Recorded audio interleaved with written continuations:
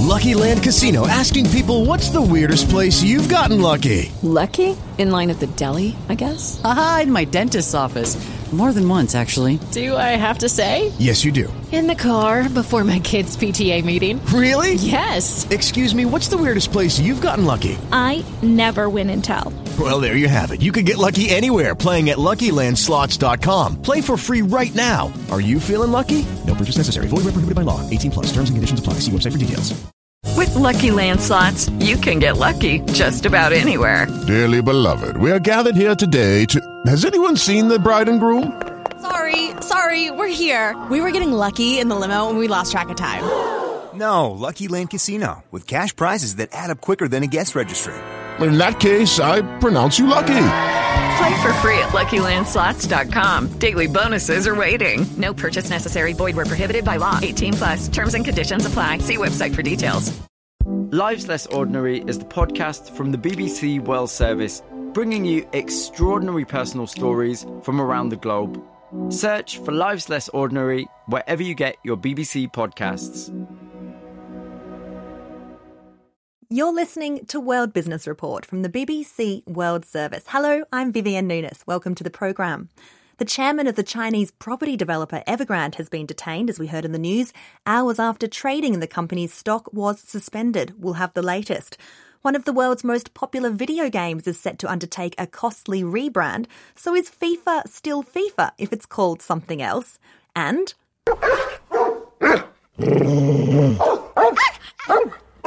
Pets in Paris received some good news. Subsidised vet insurance for animals in the French capital. That story coming up. But we start today in China, where the property developer Evergrande has confirmed its chairman, Hui Ka-yan, is subject to so-called mandatory measures due to suspicion of illegal activity. The news comes after shares in Evergrande were again suspended from Hong Kong trading on Thursday, adding to fears that the company could be moving a step closer to eventual liquidation. Evergrande is the most indebted property developer in the world, with liabilities of more than $300 billion. Sandra Chow is from Credit Sites in Singapore, a firm which does investment research into companies that issue bonds. I spoke to her before Evergrande issued the statement about its chairman and asked her why trading the stock was suspended. There wasn't an official reason given for the share trading suspension, but Evergrande has been hit by a few negative headlines over the past few days. So first of all, they cancelled the creditor meetings for their offshore debt restructuring that were due to be held earlier this week. The company said this was because their sales had been worse than expected. They also announced that there was a regulatory investigation going on into Hengda Real Estate, which is their main operating subsidiary or the holding company for their property developments in China.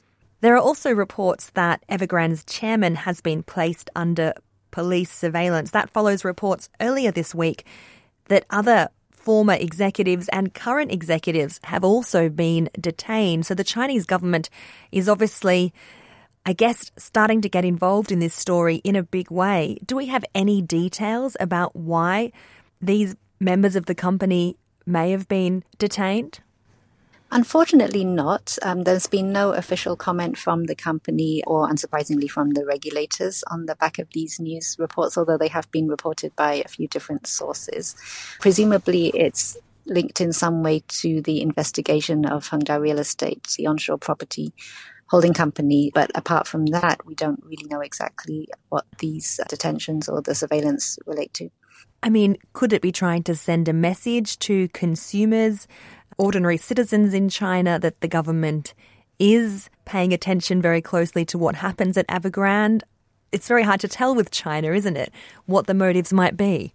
It is very hard to tell, I agree. It's a bit of a black box, and it does raise more questions than answers for people. Certainly, these are very high-profile figures, and it does show very much that the regulator is putting the company under scrutiny and analysing it to see if there were any wrongdoings at the company. But beyond that, it's very hard to say what the intention of the authorities is by doing this. And when trading is suspended, what's the aim there?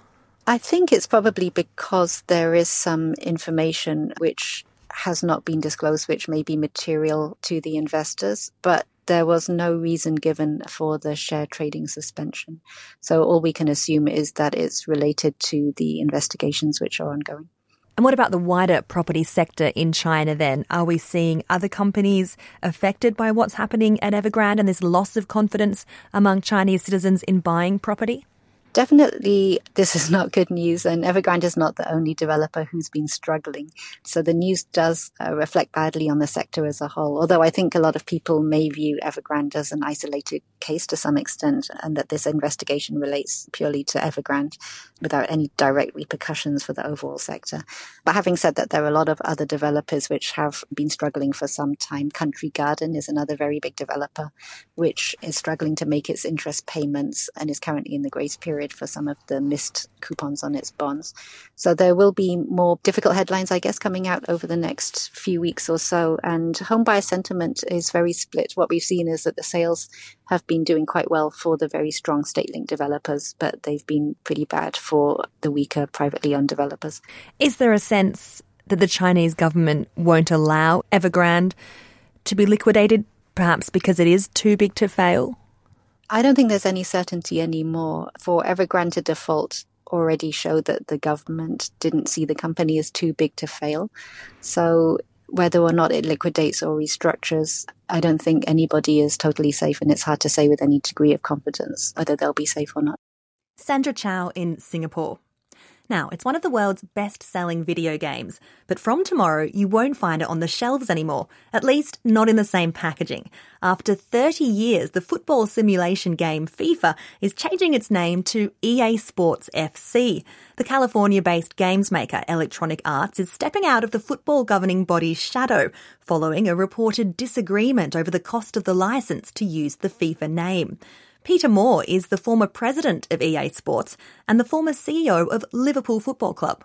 I mean, it's fundamentally a business decision. I think that for the 30 years of calling it FIFA, EA never owned that intellectual property and was beholden to the Federation of International Football Associations. And during my time there, we enjoyed a meteoric rise to where the game is now, which is one of the best games in the world and certainly one of the biggest revenue games in the world.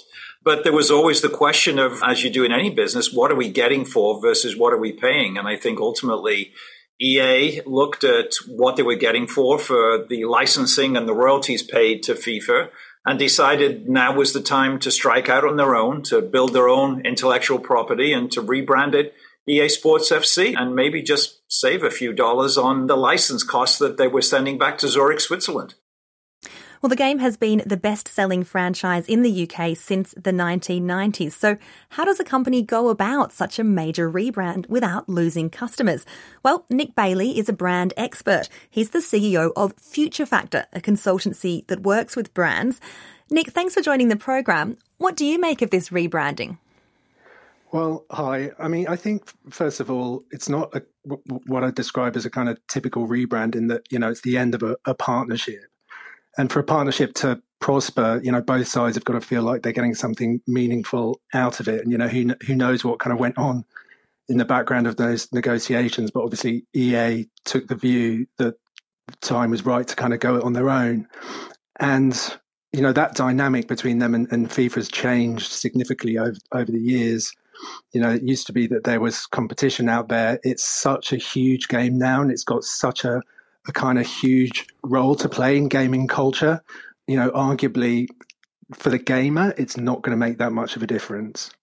Okay, who do you think is the winner here then, FIFA or EA? Well, I was watching, the Netflix series Top Boy over the last couple of weeks, and the characters in the show were sort of talking about playing FIFA, and it's one of those few brands that's become part of the vernacular, part of language, and now there are multiple generations who've played the game, fathers and sons and grandparents who've played the game together, and they talk about playing FIFA. And I wonder whether, the word FIFA and the brand FIFA has more resonance in culture in association with that game than it does actually as the governing body. So it'll be interesting to see whether players actually just continue calling it FIFA, regardless of the change of the name on the packaging. We have had another major rebrand this year, Elon Musk changing the name of Twitter to X once he bought it. Do you think that's been successful? I mean, should that worry EA if it hasn't been very successful? Well, they're two very different kinds of brands, but I think the thing that kind of aligns them is the fact that they're brands that kind of feel owned by their communities in a way. You know, there's a huge community of players around the game FIFA. Equally, there's a huge community of people for whom the brand Twitter has played a really important kind of role. I think it's way too early to say whether that is going to be successful or not. And I think Elon Musk's view of what success looks like may be very different to the community or the market's view of what success might look like for that brand in the long term.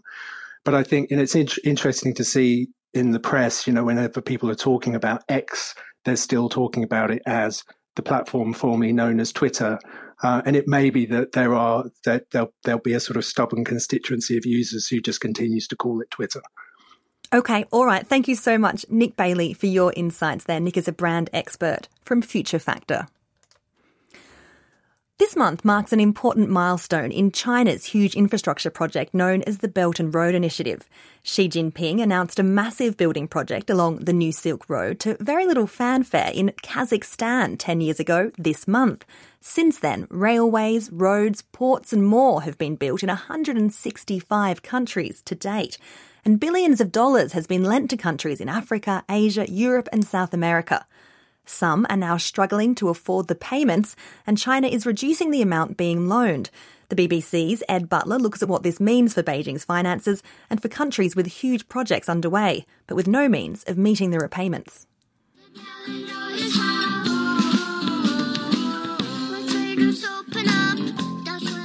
The song was one of the more remarkable pieces of political messaging back at that time.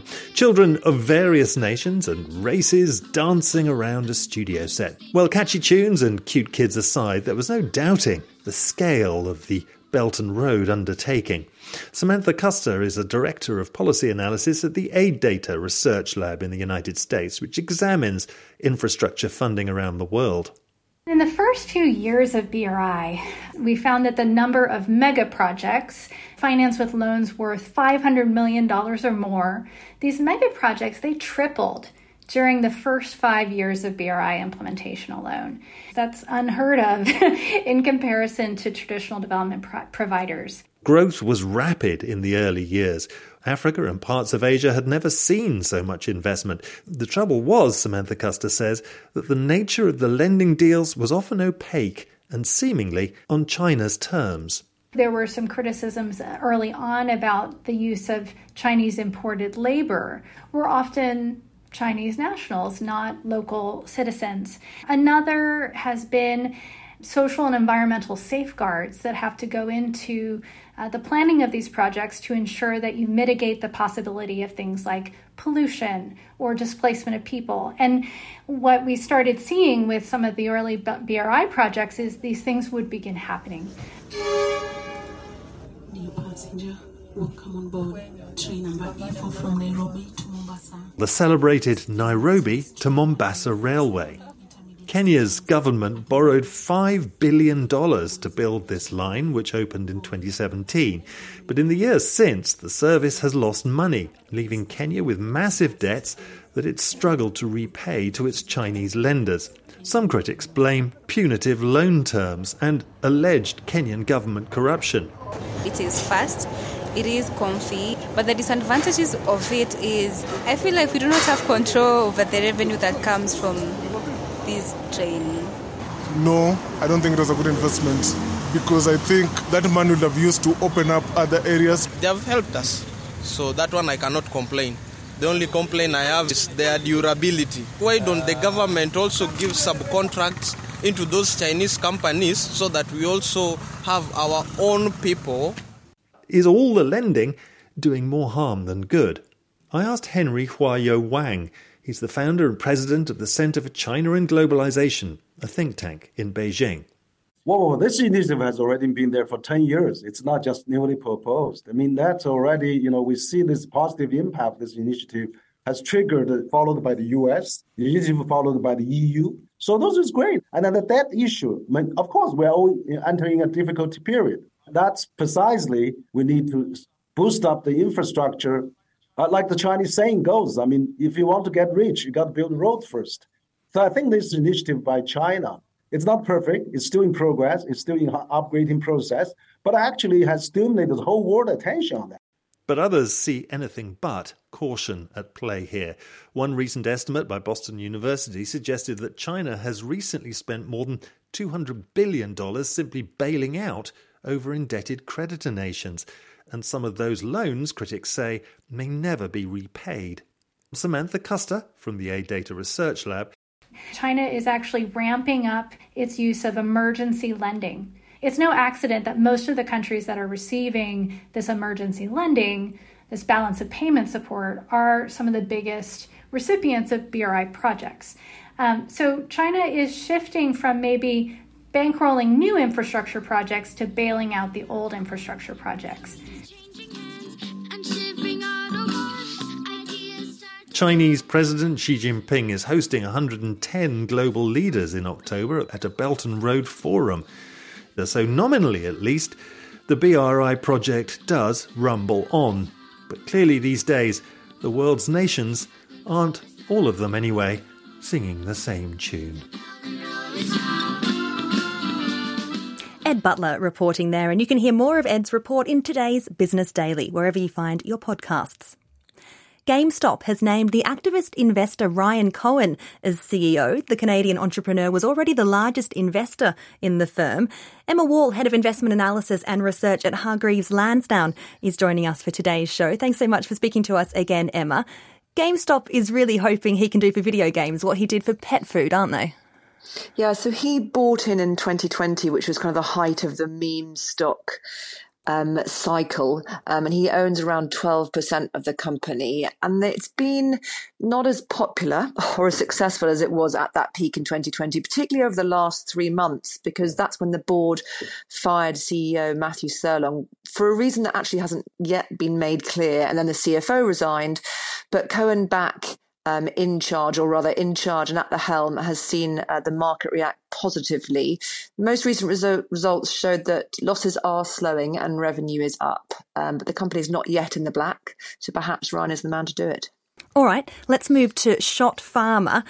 It had its IPO in Frankfurt today, I think, and shares jumped 11% after that. Now, this is a company founded back in the 1890s by Otto Schott, who invented heavy-duty glass used in medical bottles. Tell us about the company. Yeah, so they're a specialist glass manufacturer with a long heritage, as you say, and particularly recently they've become known for their medical vials, which takes specialist type of glass. And obviously there's been a huge boom in pharmaceutical industry in the last sort of 5 to 10 years. And the reason why this is such interesting news is because it's only Germany's third IPO this year, and the other IPOs failed to even reach €500 million valuation. But this has surpassed expectations at €4.1 billion. And obviously it has been a very successful IPO, unlike some of the IPOs earlier this year in the US, which have been really mixed. So Arm Holdings, for example, which saw its value fall significantly after IPO. So a lot of kind of bulls are saying that this is actually a sign of, after quite a muted IPO market and quite sort of negative sentiment on the equities market, this is a sign that actually perhaps there are some green shoots. And there's 2 more IPOs due on the German market in the next couple of weeks. So all eyes to see if those will be as successful. Yeah, we'll be watching out. Thanks so much, Emma Wall there. And this is World Business Report from the BBC World Service. The attacker had very good knowledge of banking systems. $2.1 billion in stolen funds. Money laundering operations. A cyber criminal group. These are smart guys. Seasons 1 and 2 of The Lazarus Heist from the BBC World Service are available in full right now. Following the twists and turns in the incredible story of the Lazarus Group hackers. The Lazarus Heist from the BBC World Service. Catch up with the whole series now, wherever you get your BBC podcasts. Well, Fair Trade is a global certification system designed to allow consumers to buy products like tea, coffee, chocolate and bananas with a clear conscience. Since its introduction in the late 1990s, the green, blue and black logo has indicated that farmers, often in low-income countries, were paid a fair wage by the big corporations who bought their produce. Then, a few years ago, large supermarket and coffee chains started introducing their own in-house certification models, which they said met the same ethical considerations as fair trade. Sandra Uwera Murasa is the Global Chief Executive Officer of the original body, Fair Trade International.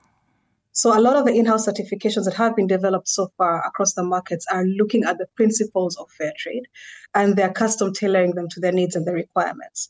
At the end of the day, if you see businesses setting up practices in-house within their internal controls and compliance and their purchasing requirements to ensure that they are focusing on good governance, social compliance, good living conditions, working conditions, gender and youth inclusion, and all other standard requirements, that's actually a big plus. You see it as a positive, but there must be a reason why big corporations are moving away from just using fair trade certification. I presume they see a cost saving from moving these services in-house. I mean, can we be sure that in-house fair trade certification processes are as thorough and rigorous as, say, fair trades have been? Probably not. Probably not, because we have extensive experience, expertise, and technical support on the ground. What is important to realize is that fair trade has been termed as an expensive certification mark, but this is because the cost of certification and the cost of compliance are put together. It is true that right now where the market is going, cost leadership is taking precedence over a lot of other dynamics that we need to pay attention to, such as the decent livelihoods of producers on the ground. So do you think producers are treated fairly under in-house fair trade certification systems like we're seeing corporations take on? I do think so, because fairness could be looked at in so many different ways. It could be price, it could be extension services, it could be continuous technical support. But I must say that a lot of the companies that also have in-house certification marks still come back to work with us because we are closer to the producers. So we still maintain cooperation, collaboration, and engagement with the same companies. So it must be a problem for you if, as an organisation, more and more corporations that did previously have a relationship with you are now developing these in-house fair trade certification models. Again, I would like to emphasize that there's a principle of recognition. So even as they're developing the in-house certification models, the recognition is still focusing on the interests of fair trade. The fair trade model in itself is thorough, it's efficient, it's effective. It has looked at all the specific costs that are needed to address producer sustainability at a grassroots level. So I wouldn't say that these in-house certification marks are better, not at all. If anything, they do have a few aspects that have been dropped off, that have been traded off to focus on the interests of the businesses. The other models are complementary, but we have seen in the past that at the end of the day, we have a lot of the companies still coming back to us to help them address specific standard requirements in sustainability. Because at the end of, like I was saying, we have the technical expertise and the support and honed experience for the past 30 years that no other certification mark has. So we look at this as, when we see in-house certification marks being put together, we think, okay, this is fine, but we will always maintain a collaborative space because we know at the end of the day, we are part of the solution, the global solution to addressing producer sustainability. And at the end of the day, we still have to work together. So do you find yourself taking on a monitoring role then to check that other companies that are using their own in-house fair trade certification actually are meeting the standards they advertise themselves to be meeting? No, we do not actually do that. That is not part of our role. Is anyone monitoring that these in-house certification models are actually fair trade aligned? I would believe there should be international certification assurance bodies that actually look at that. Is there one in coffee? No, I'm not aware of that. Sandra Uwera Murasa, CEO of Fair Trade International, speaking with me there. Let's go to Paris now, where the City Council has announced it will subsidise health insurance. No, not for people, but for pets. The council says poor air quality, disease from rats and a lack of exercise mean pets in the French capital are subject to more health problems than those in the rest of the country. The new pet insurance is reported to cost under €60 a year, roughly equivalent of what some pet owners are currently paying per month. So how are pet owners responding? Having a pet in Paris is so expensive and nobody cares about it actually to help having a pet and for the mutual, to take care of it. This is not a dog welcome city, for sure. If you want to take care of your dog, it's about 20 to 30 euro per month. And the reality, it's here, the doctor for dogs are really expensive. Then if you can have an insurance that is lower in price, it will be great, for sure. I believe it is a good thing because the pollution is a lot more. We take our dogs on the metro. There's a lot of tourists and different diseases. And normally insurance is like 800 euros or 1,000 euros to pay for an insurance. So if it's less expensive, I'll take it. Dr. Thierry Bedossa is one of the most famous vets in France and the president and founder of the NGO Agir pour la vie animale. And he joins us now from Paris. Thanks so much for speaking with us, Dr. Bedossa. How will this subsidy program work then? Will pet owners receive unlimited veterinary services if they buy the insurance?